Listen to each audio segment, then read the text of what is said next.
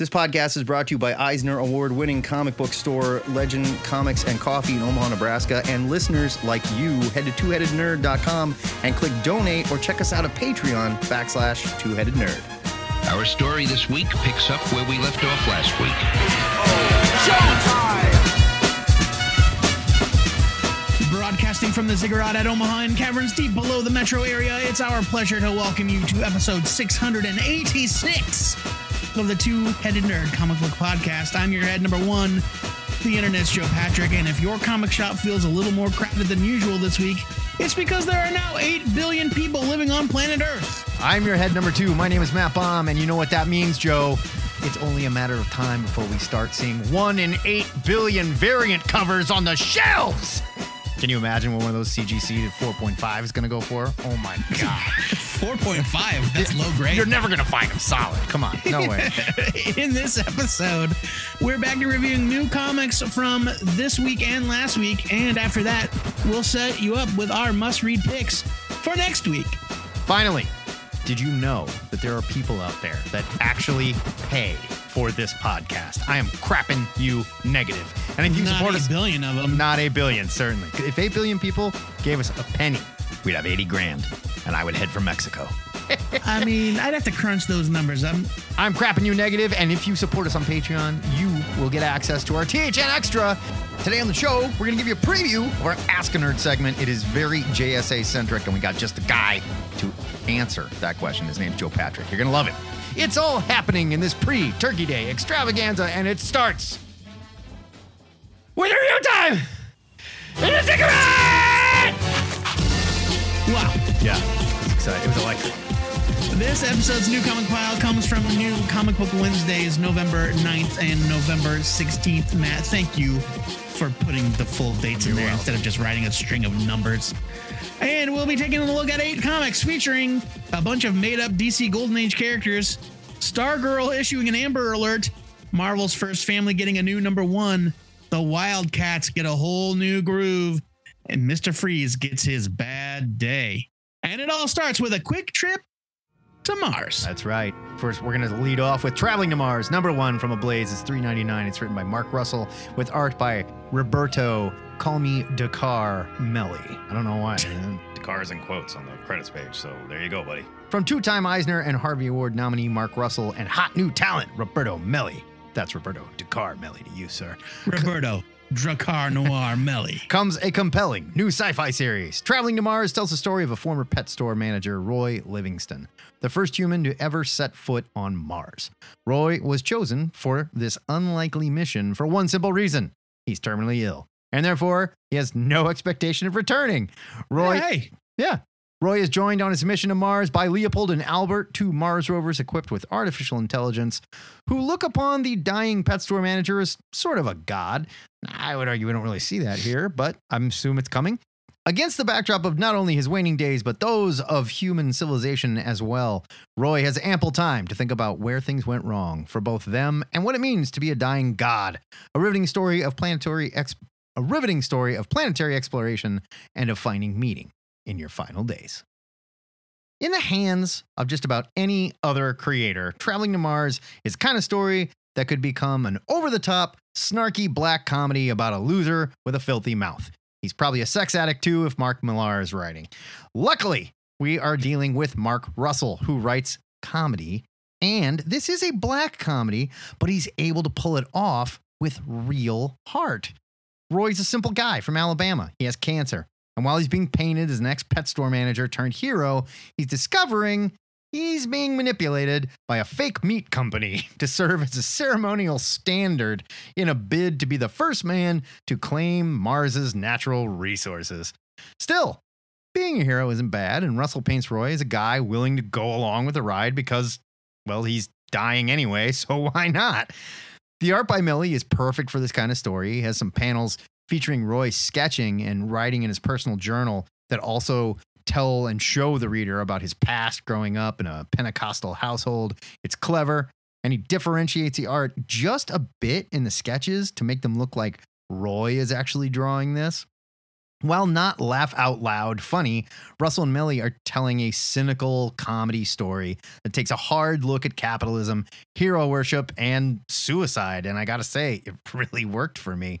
It's a personal story about a guy just like most of us who gets sick, gets a chance to die a hero, which should be easy as long as he doesn't think about it too much. I'm giving this a buy it. Yeah, I liked this a lot. Roy is a character with his, wide brimmed feathered hat, and Stevie Ray Vaughan's hat. Stevie Ray Vaughan They gave hat. it to her. I thought that this was just a really great read. The art's very good. This is a me thing. It's a minor nitpick, and certainly there are other choices that could have been made. But as far as like the bits about Roy being the one to draw in the sketchbook, I did think those were great. Like he's kind of doing a visual journal. Yeah.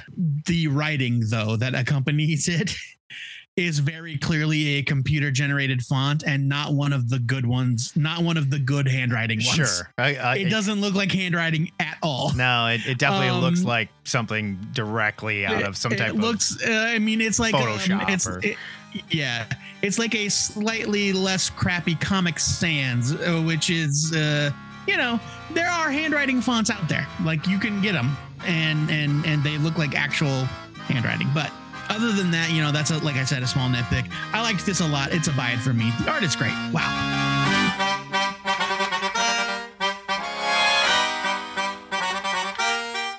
You know a group of people who've been to Mars a time or two?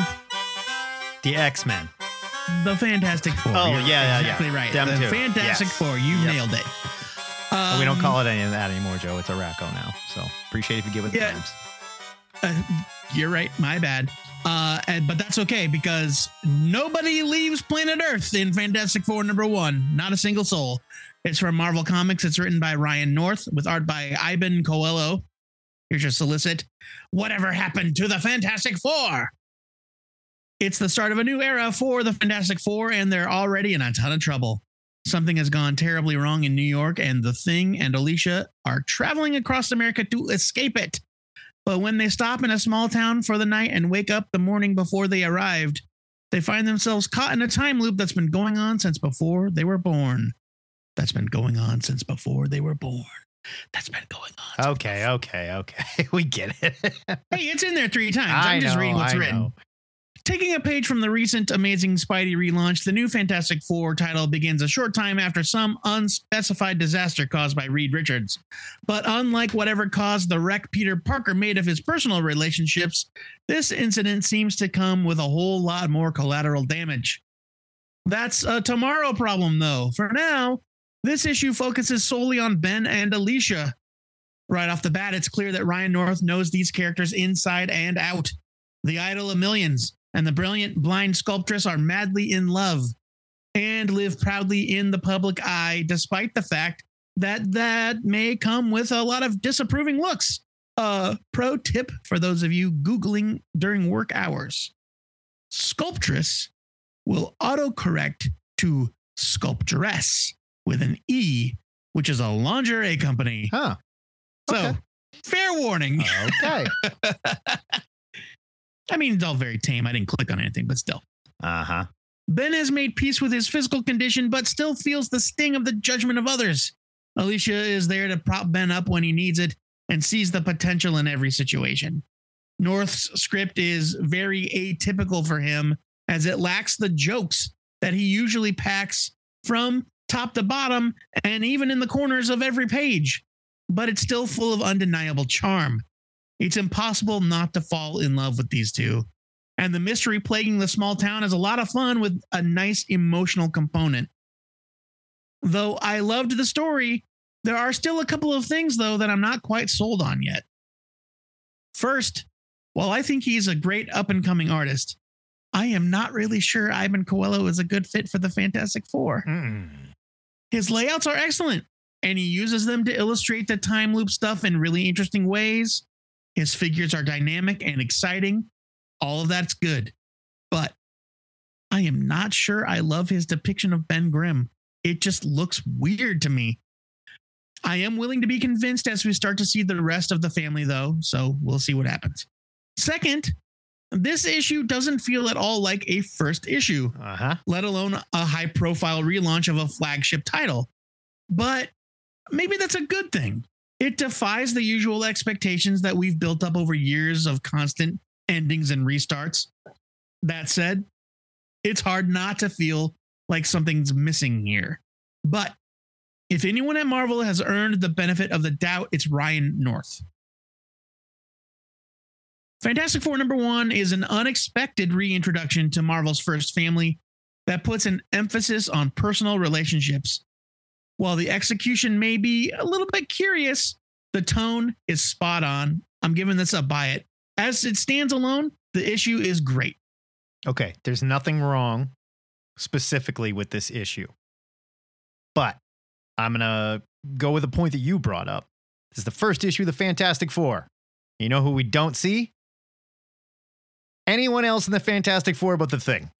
All right? Don't get me wrong. I like Alicia Masters. She's great. They're cute together. Sure.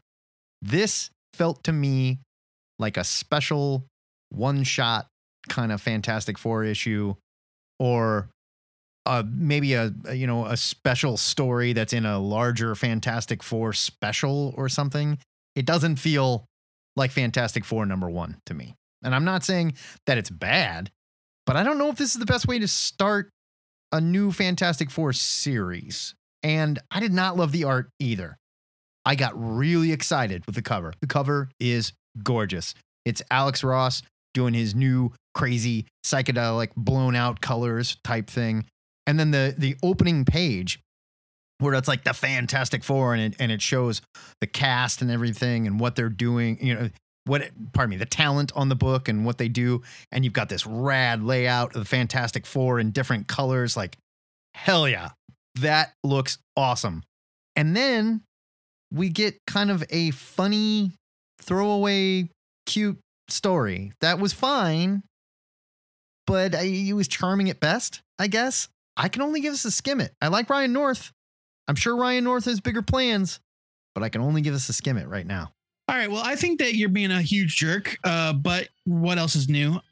But as a counterpoint, I will say that it is the specific mandate of Ryan North and his new direction for the book to tell more self-contained stories and not like the end of the world epics, to get back to the family nature. I get it.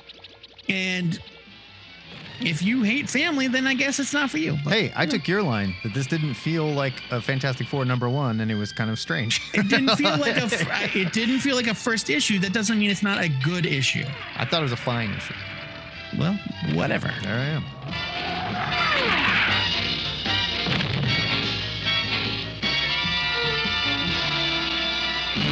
I hope you're ready for your biannual Wildcats relaunch, because here it is. But don't call them a covert action team. It's Wildcats #1 from DC. It's written by Matthew Rosenberg with art by Steven Segovia.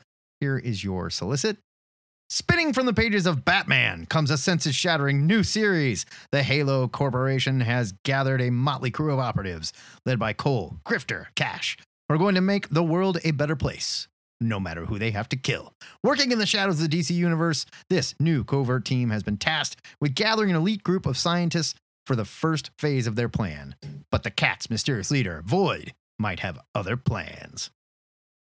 DC has been, I was going to say, struggling to include elements of the Wildstorm universe, but that would imply that they tried at all in the past. I would argue they just kind of threw them in there and said, go.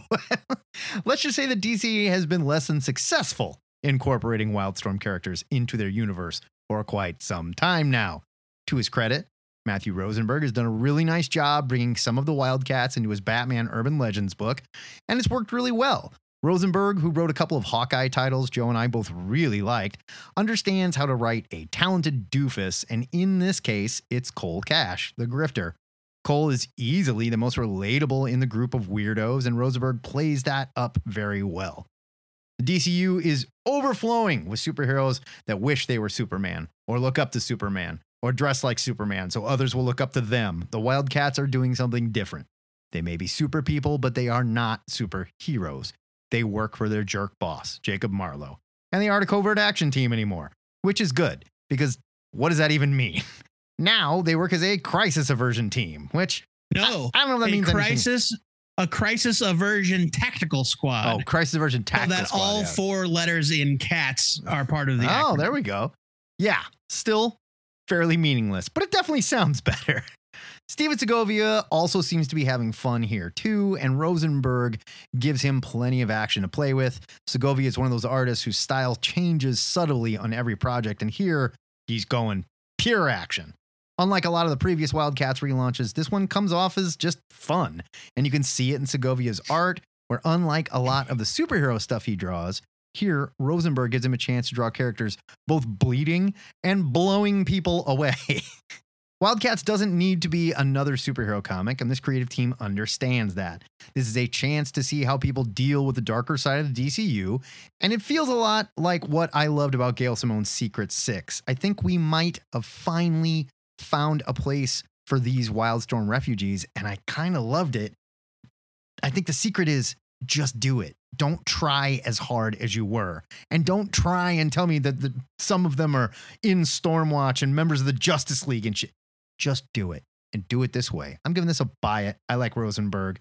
This is a nice relaunch. Is it the best thing ever? No. It's the best thing they've done with the Wildcats in a long time. Okay, so I read this twice because, admittedly, the first time I read it, I was On the toilet.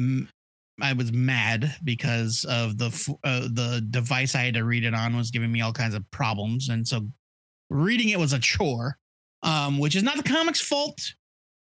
So I read it a second time, and I thought it was fine.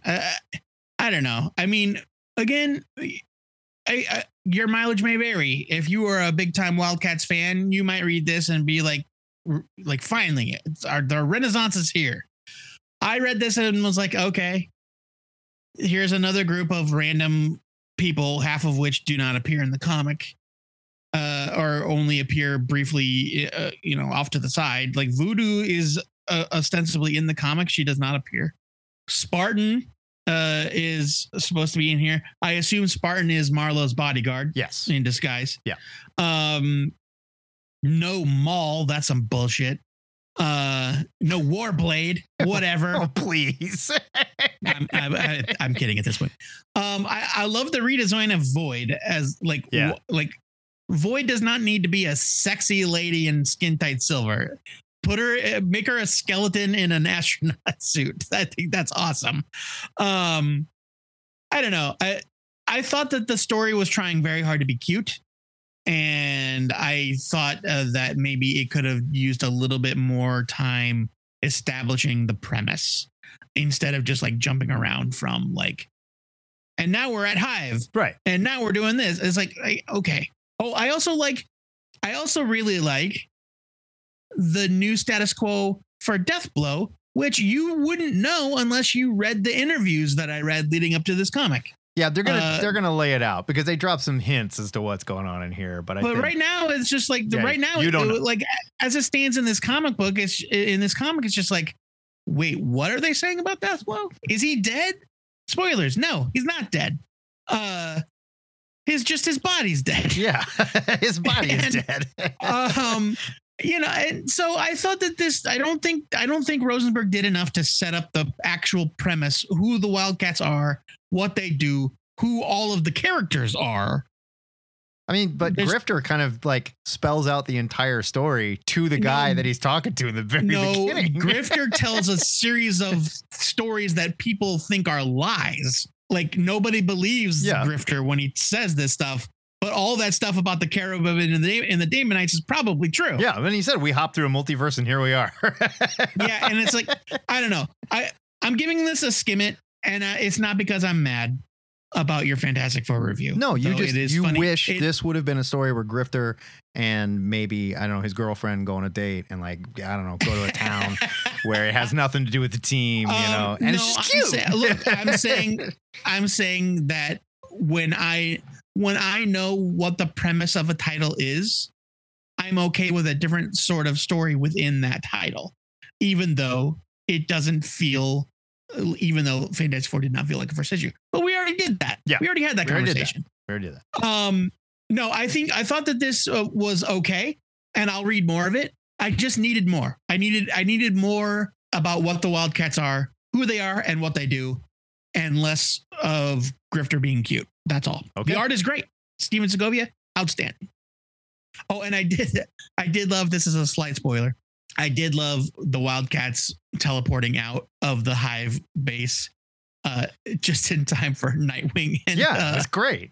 Nightwing and who was It was with Nightwing and Orphan or whatever her name is, or is the, Oh yeah, it was Cassandra. Yeah, it was Cassandra. Yeah, Batgirl. like, see, and I kind of like the tongue in cheek thing, because every other time we've done this, Wildcats has been so soul. Oh no, don't get me wrong. Serious, you know. Don't get me wrong. It's not that I don't like it to be tongue in cheek. I thought that it was too much of Grifter being funny and not enough setting up of the premise. I want Grifter to be funny. I'm okay with it being tongue in cheek. I just needed it a little bit.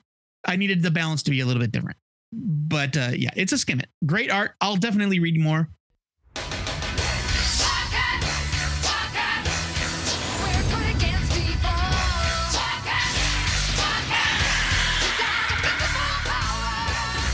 On the subject of books that are tongue in cheek and totally funny, I bring you the new Golden Age one-shot from DC Comics. Hilarious is the first thing that comes to mind. It's like a laugh riot. Put that on your pull quote. A laugh riot, says Joe Patrick of the Two-Headed Nerd. It's written by Jeff Johns with art by the following artistic luminaries: Diego Olortegui, Jerry Ordway, Steve Lieber, Todd Knock, Scott Collins, Victor Bogdanovich, Brandon Peterson, and Gary Frank. Here's your solicit. From the Justice Society of America to the Legion of Superheroes, the new Golden Age will unlock DC's epic and secret-ridden history of heroism, launching a new group of titles set firmly in the DC universe. From the 1940s to the 3040s, heroes take on the great evils of their time. But in the aftermath of Flashpoint Beyond, those heroes and villains will have their lives turned upside down. DC's future and its past will never be the same again. But how are Mime and Marionette connected to this? They're not. We just put them in there. I mean, they're there. Why are Rip Hunter and the Time Masters the most unlikable heroes in the DC universe? And who or what is nostalgia? Don't miss the start of the strangest mystery to have ever plagued the DC universe. The new Golden Age is a twisted labyrinth of continuity, both old and new. Through a series of abrupt time jumps, and I do mean abrupt, we learn of a villain traveling through time with a singular goal: kill every incarnation of Dr. Fate he can find. And when Fate dies, the JSA can't be far behind. Meanwhile, we're introduced to a young girl several years in the future whose identity will be immediately obvious to old school JSA fans. As Johns takes us around the timeline, even introducing us to the Justice Society of the Legion of Superheroes era, he invokes the tone of eras like the old Golden Age and the 1970s All-Star Comics years. Without the dedicated timeline Dan DiDio promised us before he got canned, I have no idea how these incorporate into current DC continuity. Like, I know where they fall chronologically, but I'm not 100% sure we're even on the same Earth from scene to scene. My guess, and this is a guess, is that the history of the JSA has been put back on Earth too. That's what it seems like, right? And this is considering the events of the final page and the characters involved. No spoilers. If you know, you know, and I'm not going to spell it out for you. I'm also pretty certain about the identity of the villain, as the JSA only has one ginger time-traveling leather-clad nemesis. Who is it? His name is Per Degaton, and normally he wears a leather military suit with a giant red D on the front of it. Per Degaton? Per Degaton. Two words. Perdegaton. Per Degaton. Okay. All of this is to say that I, a self-proclaimed DC continuity expert, am unsure about a whole lot of the things happening in this issue, and I can't imagine how it reads to someone with little to no experience with the subject matter, or who hasn't read everything that Johns has done leading up to this, going all the way back to Doomsday Clock. That's right, there's more Watchmen shit in here too, and it's just shoved right in. But the lifelong DC fan in me did love the mystery, and I'm eager to see where we go from here once we get into the more focused titles. More on that later. The art is all over the place, but it ranges from decent to great. I didn't have any huge problems with any of the work, and the artists are clearly working on dedicated eras within the story. They're not coming in and out at random, so the artistic changes make sense. I especially liked Jerry Ordway's contributions because not only does the art look vintage, but the word balloons look vintage. Yeah. The word balloons look Golden Age. That the was coloring cool. is different. The new Golden Age one-shot wasn't quite the magic cure-all for all of DC's missing legacy woes that I was hoping for, but there's a lot of meat on these bones for longtime fans, and I am excited to see where Johns takes the various stories from here. I'm giving this a skim it. It's not terrible. It's just it's very. It's a lot. It's impenetrable. It's impenetrable. If you are not a seasoned JSA vet, and I mean like Earth 2 JSA, oh yeah, then you might read this and go, I don't know what's going on. okay. So I know just a little less than you.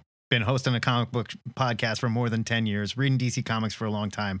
Well, yeah, but how much do you know about Earth 2? Very little. So when I read this, Joe, I could barely keep track of what was happening. And this is how I felt with this whole like mini series we just got out of with the Flashpoint thing that he did as well, that jumped all over and dealt with multiple Earths and multiple timelines and trying to connect Watchmen into this stuff. And like, it's too much. It's just too much. This feels to me like a very talented guitar player in a band that gets sick of the lead singer and goes, you know what? I'm starting my own band. There's not going to be a singer, and I'm just going to get up stage and just wheel the entire time. And like, no, it's not a song. It's just me freaking out. Check it out, everybody. Like, settle down, Jeff Johns. Okay? Settle down. You don't have to do this to fix the JSA. There's nothing inherently wrong with the JSA. And I would take it even further. Like, you fixed all those problems the last time you wrote the JSA, okay? Just gently introduce them. It cheapens things for me when you tell me, okay, these characters are back. Great. Tell me about the characters. Oh, but wait, Matt, there's more. There's 17 different versions of these characters. I'm like, oh, Matt, I just killed one of them. Like, oh, well, I mean, there's 16 more, so big deal. You know? Like, I just found it really hard to care about these characters that I genuinely love, you know, and I know I can see him working, I guess, and he's putting a thing together, but there were so many artists and so many time jumps and just so much going on. This is absolutely impenetrable. I'm giving it a skim it as well because there's a lot of good art. I like these characters. I just wish he would stop trying to be Alan Moore and just be Jeff Johns. I feel like this is Jeff Johns. You know what? Yes, that is a great analysis. He's trying to be, it's like he's like, I'm going to put on my, you know what he's doing? He's going, I'm going to put on my Grant Morrison hat. Like, you know what? That's not enough. No, it's a beard. I'm going to put my Alan Moore hat on top of my Grant Morrison hat. There we go. Now I'm the Alan Morrison Moore, you know, like, whoa. Like, there's no reason to do it. It's too complex. Dial it back, man. Dial it back and just tell me a good JSA story. I have a feeling that if you looked at these events chronologically, and you can go to Newsarama, they actually posted an article. I'm not saying they don't make sense. No, like Newsarama posted an article that said, "Hey, here's a list of the events of the new Golden Age in chronological order."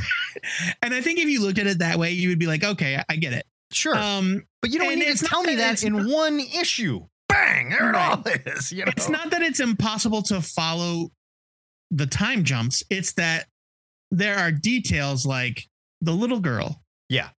Okay, well, if the little girl is who the story says she is, and we have no reason to think otherwise, then this is either a potential future hyper time thing, or they are on an alternate universe Earth, especially given the final page. But they also make it feel like they're bringing that to the DC Earth as we know it. And the solicit says this happens firmly in DC continuity. Well, but just because it's on Earth 2 doesn't necessarily mean it's not in the DC universe. Joe, I hate this Earth 2 shit. I hate it. I hate it. And that's what, and that's, and we've lived so long without having multiple Earths. Yes. Easily traversable multiple Earths. Right. Where people just keep accident. I was jogging and I fell off the curb and landed on Earth 94. Like, we've had multiple Earths. We've had multiple Earths since the end of Infinite Crisis or 52, right? I guess. And or whenever it happened, Infinite Crisis for 52. I don't know, one of those.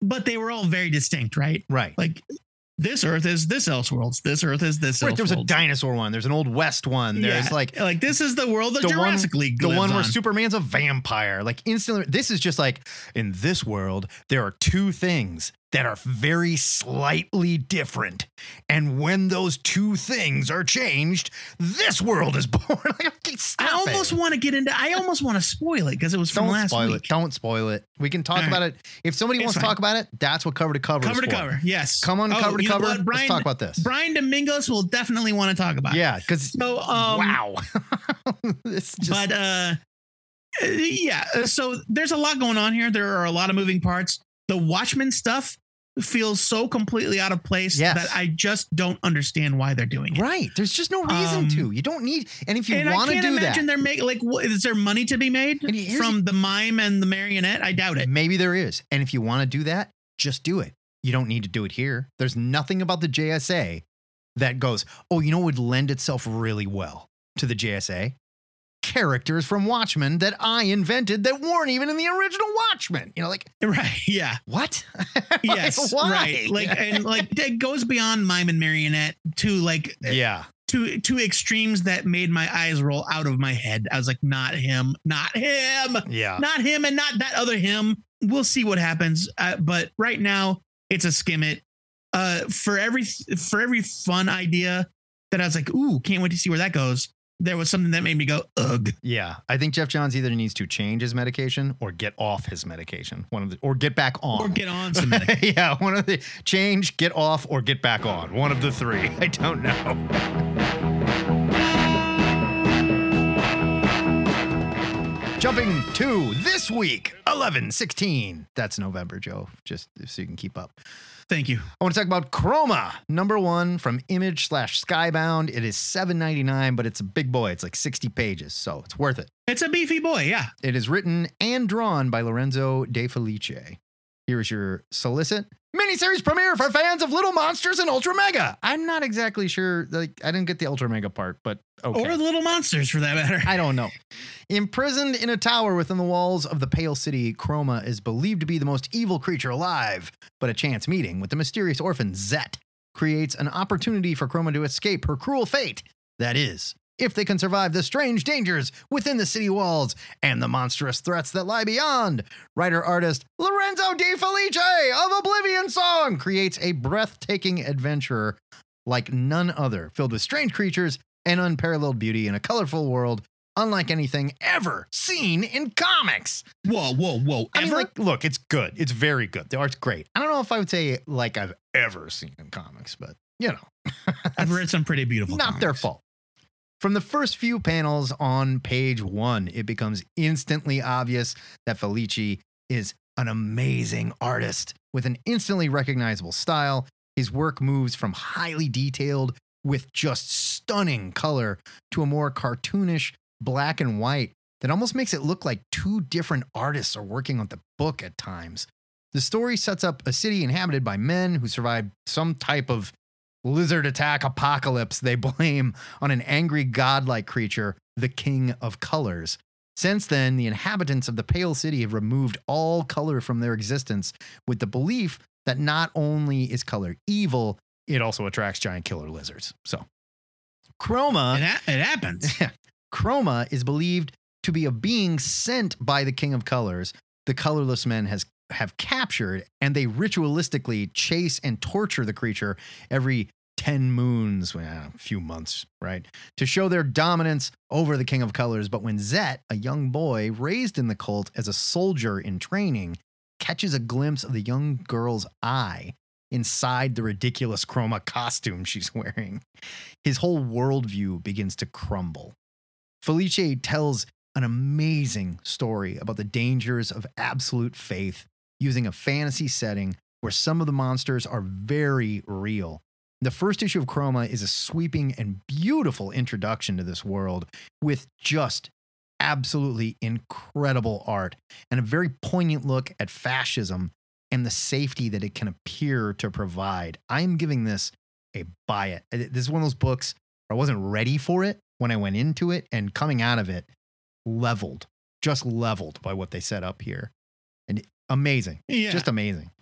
I really loved this, and it's got a last page that like literally made me like I made an audible sound. Yeah. Like Looked at it and went, oh, and then I went, no. And I looked at it again and went, oh, yeah. So yeah, kind of like basically, yeah. I thought it was just really, really beautifully done. Not just artistically, but like the world building that Dave Felici does in just, the 60 pages sounds like a lot, but I got it. He set out to establish his premise and he did it. It's like reading Bone. Like when you pick up like that giant volume of Bone and like the next thing you know, you're 3/4 of the way through it. And you're just like, oh my God. Kind of, yeah.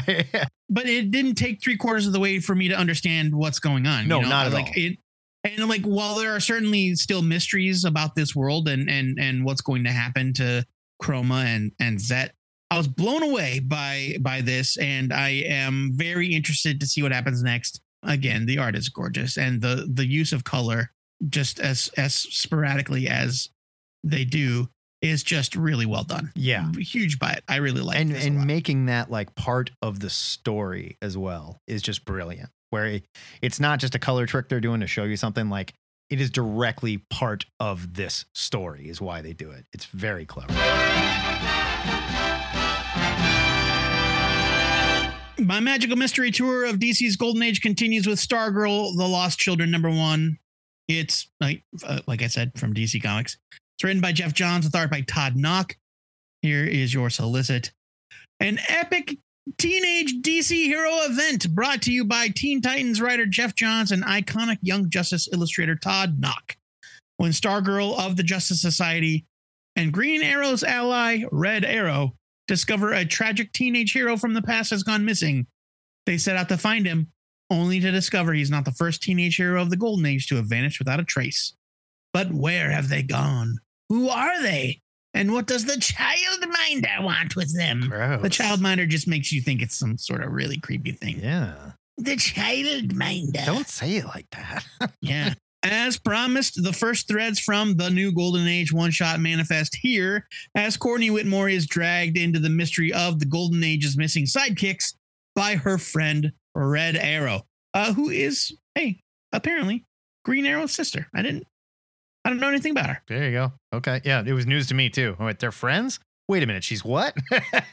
Okay. I think Red Arrow was introduced during the New 52 era, and that explains why I don't know anything about her. Unlike the last book I reviewed, it seems pretty clear to me that this takes place on the main DC Earth, which is baffling because I thought they were connected. But this comic directly references current characters like Red Arrow and events from titles past like Stars and Stripe and Young Justice Volume 1. Johns' script is a nostalgic deep dive into DC's weird history, especially where its sidekicks are concerned. As it turns out, there are a bunch of those little rugrats that you haven't even heard of, and they all disappeared under mysterious circumstances decades ago. Red Arrow wants Stargirl to help her solve the mystery, but Courtney's been letting her hero life get in the way of her real life, causing conflict at home. Without the need to set up a dozen different things, Johns' story is a lot more focused here, which makes this a much easier read even for me. And being that Stargirl is a very personal creation for him, Johns falls right back into writing her and her family without missing a beat. Todd Nauck is on art duties here, and his work looks better than it has in years. Some of that credit does go to the excellent color art by Matt Herms, who switches from a vibrant, youthful palette for the modern scenes to a muted, kind of grainy, like almost like newsreel grain for the flashbacks. I thought it was very effective. Stargirl, The Lost Children #1 picks up just one of the threads from the new Golden Age and runs with it, making a much stronger read in the process. I'm giving this a buy it. I really liked it. So I'm not a Todd Nauck fan. I haven't been, and it's not because he's a bad artist. Not at all. It's just one of those personal things. I don't care for his style. He does a certain kind of thing. He does a certain kind of thing, and it makes everybody look, in my opinion, very childlike and young. And it can give books kind of a kiddie feeling. And when we're trying to do a story like this, which is interesting. I will give you that. Like, I think this is the most interesting part of what came out of that new golden age, right? Because they sort of invented these kid sidekicks that disappeared, and they had a really fun, like, who's who pages for some of them in the back of the new golden age, where they were like inserted into actual DC comic books that they were not in, which is fun. No, they were inserted into titles, into issues of real titles, right, that did not exist. Oh, I know, but some of them did exist. The titles are real. The issue numbers are not. Oh, really? Okay, yeah. I thought some of them were real issues, but that's fun. No, most of these characters, all of these characters are fake. They're made up. That's fun, and I find that interesting. At the same time, we have a lot of kids running around the DCU right now, and if the goal of this is to introduce a junior JSA like he did on the Stargirl TV show, I don't know if I care. That's okay, but you don't know if that's his goal. I don't know if that's a goal or not. I don't know. These characters were kids in the 40s. Right. I don't know, but they're not going to be when she finds them. They're still going to be kids that have vanished or something. They're not going to be all grown up. I mean, it's something to that effect. Yeah, that's what I'm saying. And we'll see where it goes from here. I definitely thought this was better than the new Golden Age because it is a little more focused. I'm not a big Red Arrow fan. She seems a little young to be Ollie's half sister, but hey, families are families. Who am I to call it or whatever? Is she Ollie's half sister or is she? She's Ollie's half sister. Emiko was born to Robert Queen and Shadow on Starfish Island. That would make her the new 52's younger Green Arrow's half sister. Not. Well, I don't know that they necessarily aged up Ollie. They just made him act like old Ollie. See, okay, this is another problem. But anyway, it's not this book's fault. It has nothing to do with this comic. It has nothing to do with this comic. That's just confusing as it is. No, this was definitely better. I'm going to give it a skim it. Not because it's bad, but because I want to see how much I care as it goes on. And this artist just isn't for me. It's hard for me to stay invested in a Todd Nauck book, quite honestly. We'll see where it goes from here. But I'll give it a strong skim for now. I'm just tired of you kicking me around the chunks.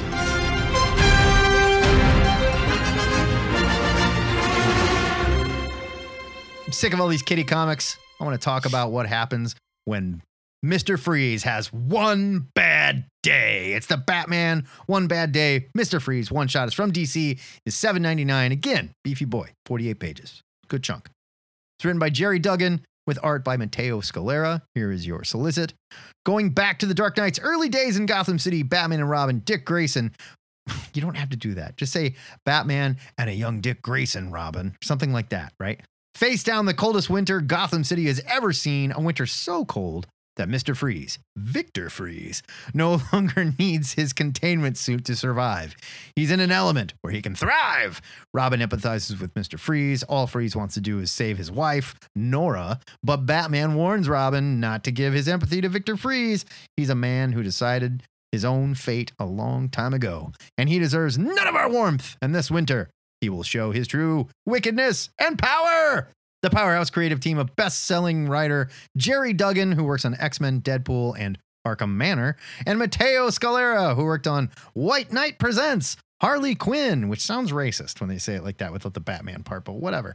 And he also worked on Black Science, an excellent book you should all read. Brings you Mr. Freeze's most frigid story yet. Mr. Freeze gets his one bad day, one shot, and following the premise of the others before, Duggan and Scalera put a twist on the character that not only changes his motives, but also sheds some doubt on the sympathetic villain Paul Dini recreated in Batman the Animated Series.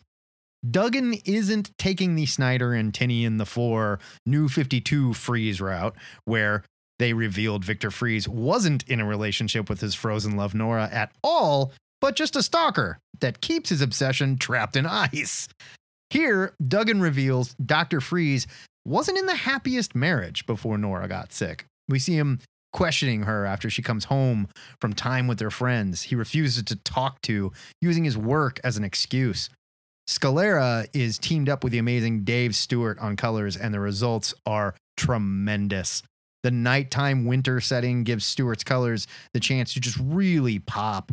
And we even get to see Batman in a glowing orange experimental bat suit at one point. Suit. Scalera had a blast here and even got to design a new Bat snowmobile as well. It's Duggan's script that brings it all together, though. The holiday setting is really nice. It makes for some sweet Bat family moments between Bruce, Alfred, and a young Dick. I'd really like to see what he could do with a monthly Bat title. And please, feel free to bring this art team along. Mr. Freeze's One Bad Day one-shot was as good as I expected with a creative team this talented, but I didn't see the new take on the character coming, which I gotta say, at first, I was a little, I don't know if I like it. By the end, they sold me. They pulled this off nicely without creating another murderous Joker character in Gotham. Given this a buy it. I loved this. You know what? I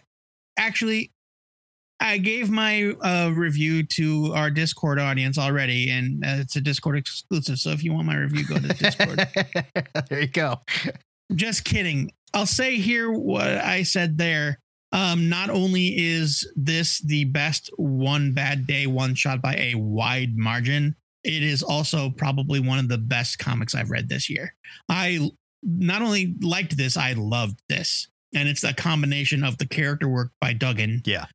And the art by Scalera.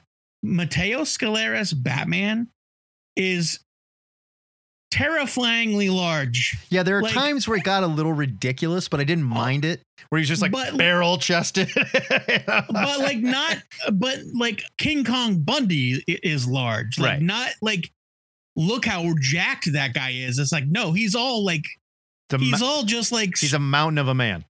He's all just like round lines. Like there's no chiseling about it. He's just like, he's a beefy dude, like an old timey strongman, kind of like how Superman used to be when he was first created. Yeah.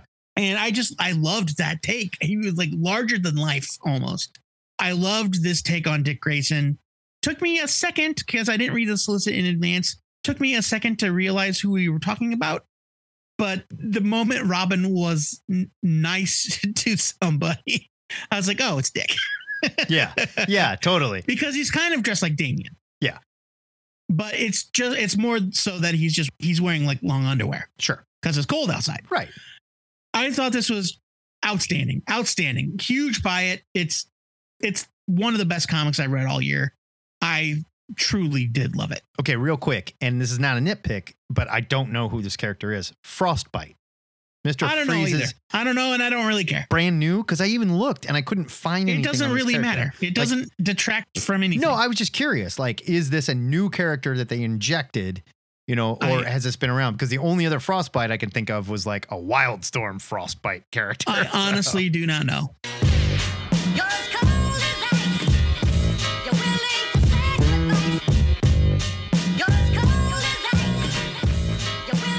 Our final review of the week is of Voyages #1. It's a weird title. From Image Comics, it's written and drawn. And I'm just apologizing right now. And there's a reason why I only refer to this person by their last name for the remainder of the review. Sumei Kesgin. I feel like you're close. I feel like that's good. Here's your solicit. What if one of the Voyager probes was found by aliens on an uninhabitable planet laid to waste by a wandering black hole? Their resources dwindling, and under the thumb of a relentless tyrant, alien hero Sen's discovery of the probe leads to adventure and possible salvation for her and her people. Voyages is a 5-issue miniseries and star artist Kesgin's writing debut. You may know Kesgin's work from books like Elsewhere and Rise of the Magi, both of which are Image books. Voyages is capital S sci-fi, dropping you into a crazy alien world full of unknown dangers, complete with weird slang and curse words. And yet, the story Kesgin is telling about a group of scavengers desperately seeking for resources and the authoritarian force that strives to keep the oppressed under their thumb is all too familiar. Sen and Zack are our heroes here, and Kesgin throws them into the deep end, fighting for their lives against an overwhelming force. Our heroes are plucky, and our villains are dark and unknowable, truly alien in a way that the heroes aren't. The story draws you in immediately, keeping you on the edge of your seat for the entire issue. And that's when you're suddenly faced with a curveball thrown all the way from the planet Earth. I read the solicit in advance. I knew about the Voyager thing. And by the time I got to the end of the issue, I had forgotten. Yeah. I missed it totally. Because you just read the solicit. I didn't read the solicit before I read it. And I was like, Voyager? What? What's that about? Yeah. And I went back and looked and I'm like, oh yeah, that's it right there. Like, okay. Right. And then it happens. And anyway, you gotta read it. Keskin's art is absolutely incredible. I wasn't at all familiar with their work prior to this, but I was blown away by the designs of the characters, the creatures, and the alien landscapes. I was so drawn in to the odd looking nature of everything involved that the revelation of the Earthbound connection made for a much more effective surprise. Voyages #1 is a bold new sci-fi adventure by an incredible talent that definitely should be on your radar. I'm giving this a buy it. It's great. You know what this reminded me of? This very much hit me like Carlos Ezquerra 2000 AD sort of British sci-fi, where it's just like, no rules, man. We're just off the rails, crazy sci-fi with like wise talking aliens, and they got nicknames for stuff, and like there's some bad guys here. Like, just hold on. All right, here we go. And I loved it. Loved it. This was just, it was, I want to say simple. It's not simple in that sense, but it's just doing a very simple job. It's something you can relate to. Two scavengers trying to make their way in the universe, pissed off about these damn bad guys that obviously rule over everything and have all the money and power, and we're just trying to do our thing. You know, it's all here. There was like a Firefly aspect to it as well, where like they both have their slang. They know each other very well. You can tell they're comfortable together, and like these people are more than just like scumbags working together. Like, no, they seem like they're legit buddies. And there's a scene where a big probe thing shows up and they're like, release the dude or whatever. And this like furry thing messes with electronics comes out, and it's like part jellyfish and part dog. And it's just great. Yeah. Yeah. This is just really fun, really bright, great sci-fi. I thought this was a blast, and it's going to be really hard to pick which was our favorite book this week, which we're about to do in a second here, but I'm giving this not for me. Huge buy it.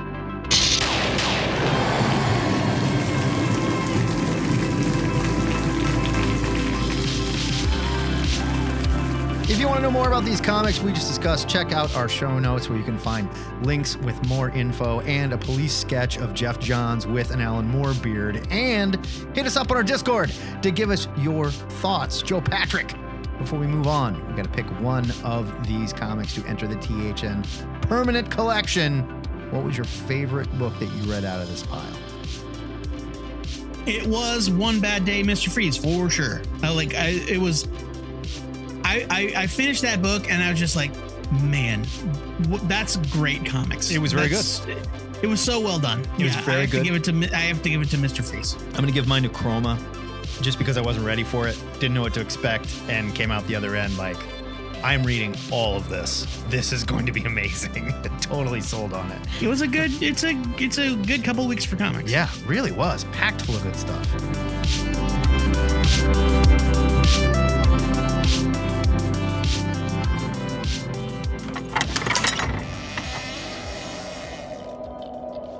Okay, Matt, review time is over, and you promised we'd do our competitive eating exercises in the THN Sanctum Sanctorum afterwards. Thanksgiving is only a week away, and you need to hit the gym, my friend. What if we just had a nice, sensible dinner with the Mole Men this year, you know? That is not what Thanksgiving is about. It's about excess, gluttony, and being a damn patriot. Now get your skinny ass to the training table, and let's expand that belly. I'm going to get your first bucket of filler food ready, so why don't you tell the nerds about your must-read pick for next Wednesday, November 23rd, in the meantime. It's just like a time when the Pilgrims ate all the Indians, right? That's what the real story was. That's what Thanksgiving is all about. My pick for next week is Doctor Strange, Fall Sunrise, #1 of 4. It's from Marvel Comics. It's $3.99.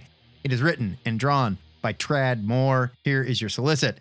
From the mind of Tradd Moore! Doctor Strange awakens alone in a distant world not his own. Lost of purpose and surrounded by danger, the wandering sorcerer must explore this land of blades and mystery to unravel arcane secrets and escape the deadly horrors that lie in wait.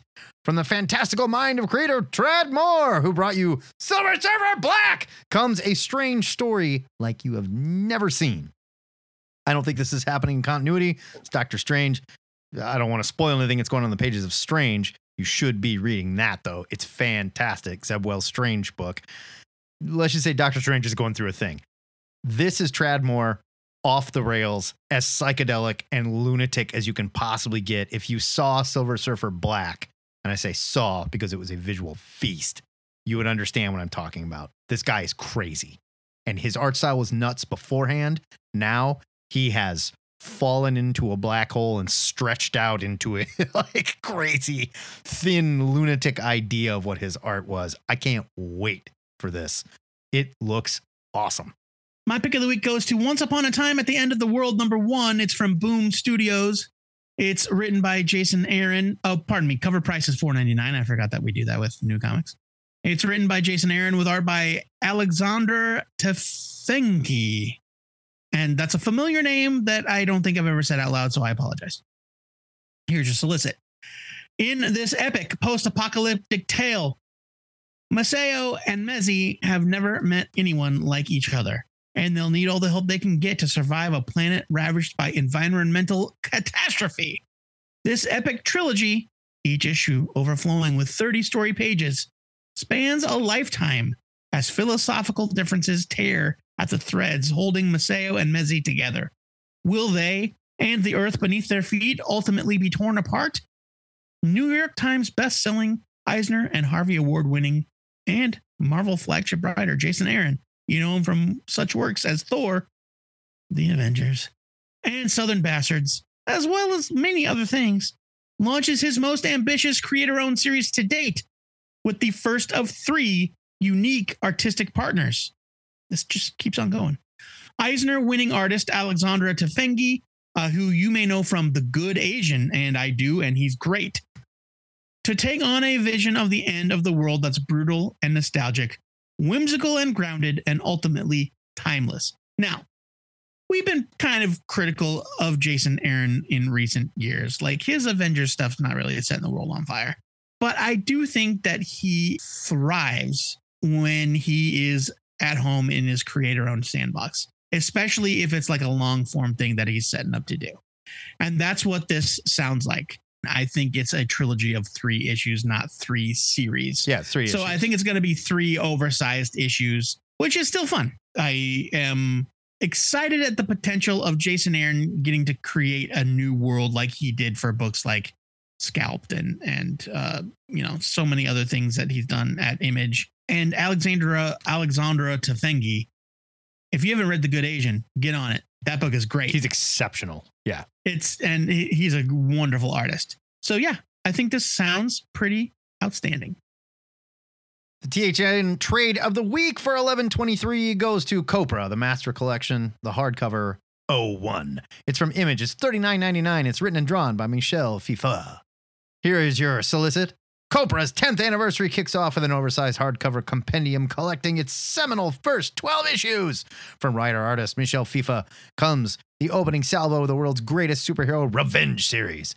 Dive into a formalist battle royale of mercenary misfits and celebrate a decade of Copra with style. This collects Copra 1 through 12. It's only $40. It's a hardcover. It's big. It's sexy. If you don't know Copra, Michel Fifa is kind of an outsider comic art guy that had an amazing idea based on the Suicide Squad and sort of put together an homage of several characters into this work. And it is wonderful. It's like at times it's like peering into the mind of a madman. But once you get into it, you start to realize this guy is a friggin' genius and an excellent storyteller. And also probably a madman.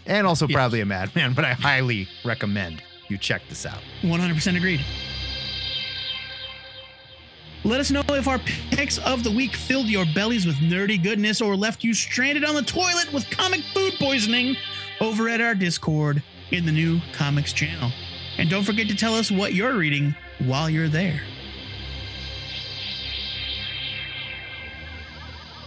Before we get out of here, it's time for a sneak peek of our THN Extra when you support THN on Patreon. I'm talking to you. For as little as $1 a month, you get access to all kinds of extra content, just like this.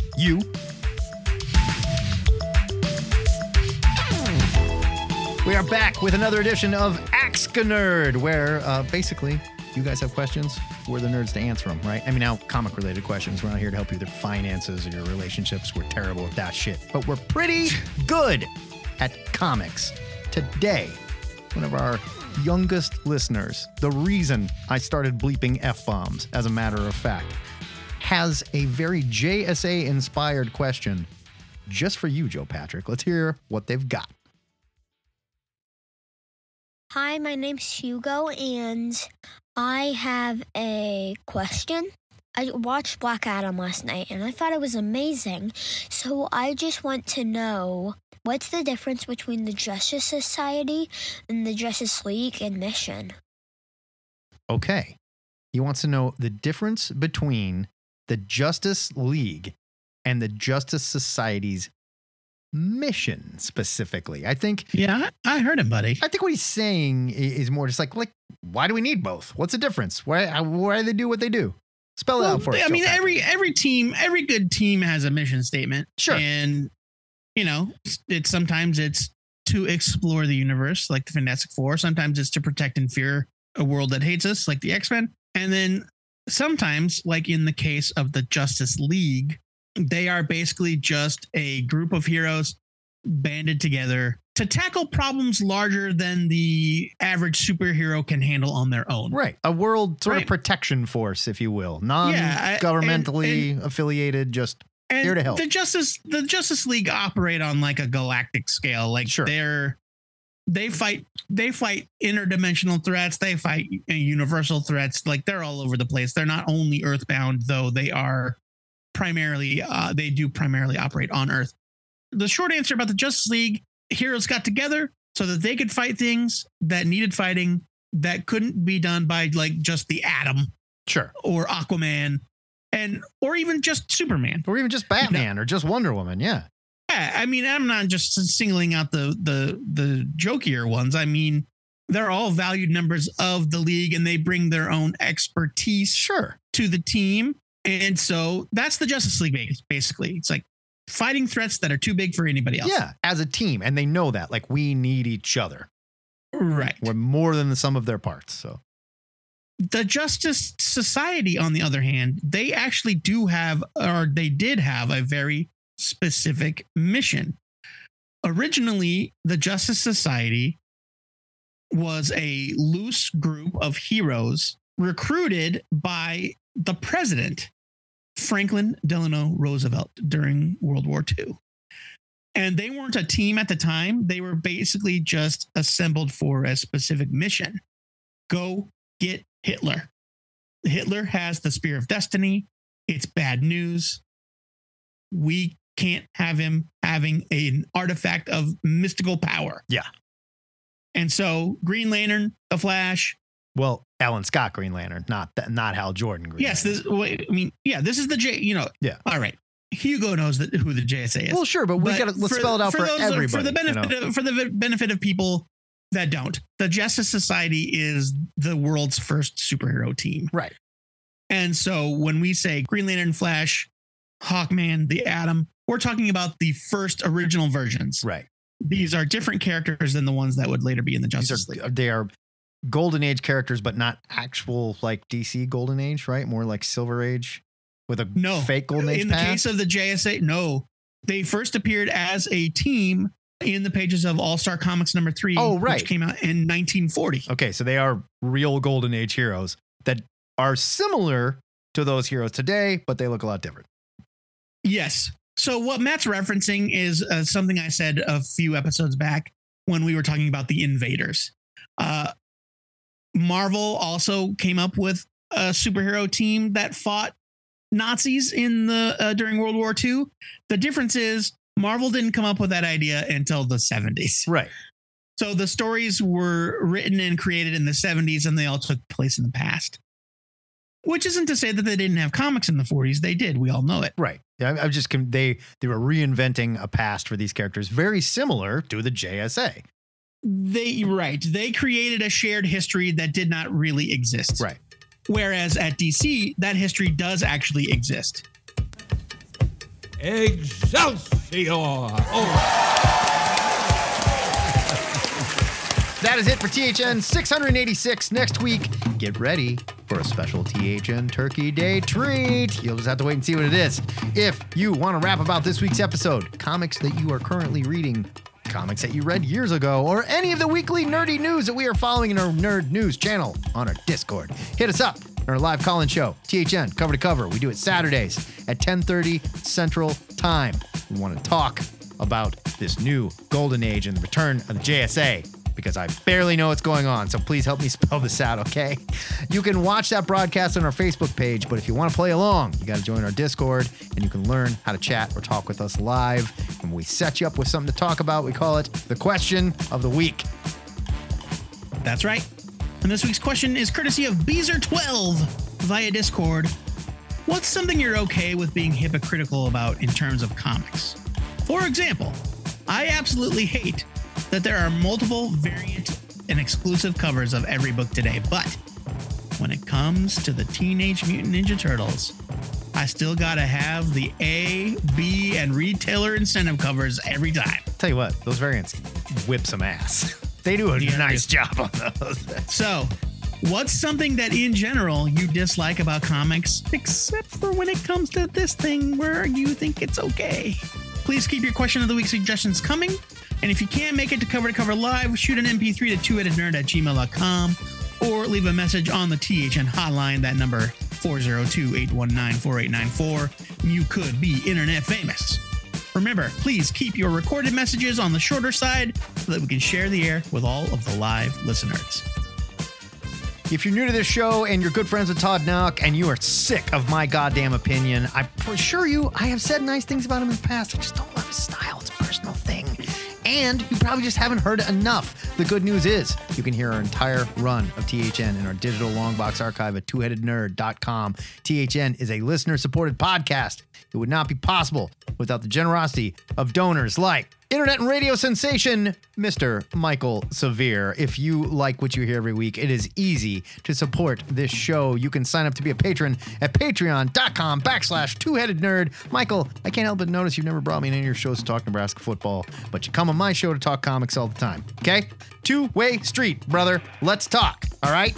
You can also just make a one-time donation via PayPal because you ain't no dummy. You know the JSA and you know how they work. You don't need no extra. Before we go, our weekly shout-out goes to Christopher Cantwell, who not only had a birthday this week, but he wrapped up his excellent Iron Man run with issue 25, which also hit the stands today. Word to you, Mr. Cantwell. And I'm not going to read the second part because I'm up to date on Iron Man. Are you really? So you read 25 already?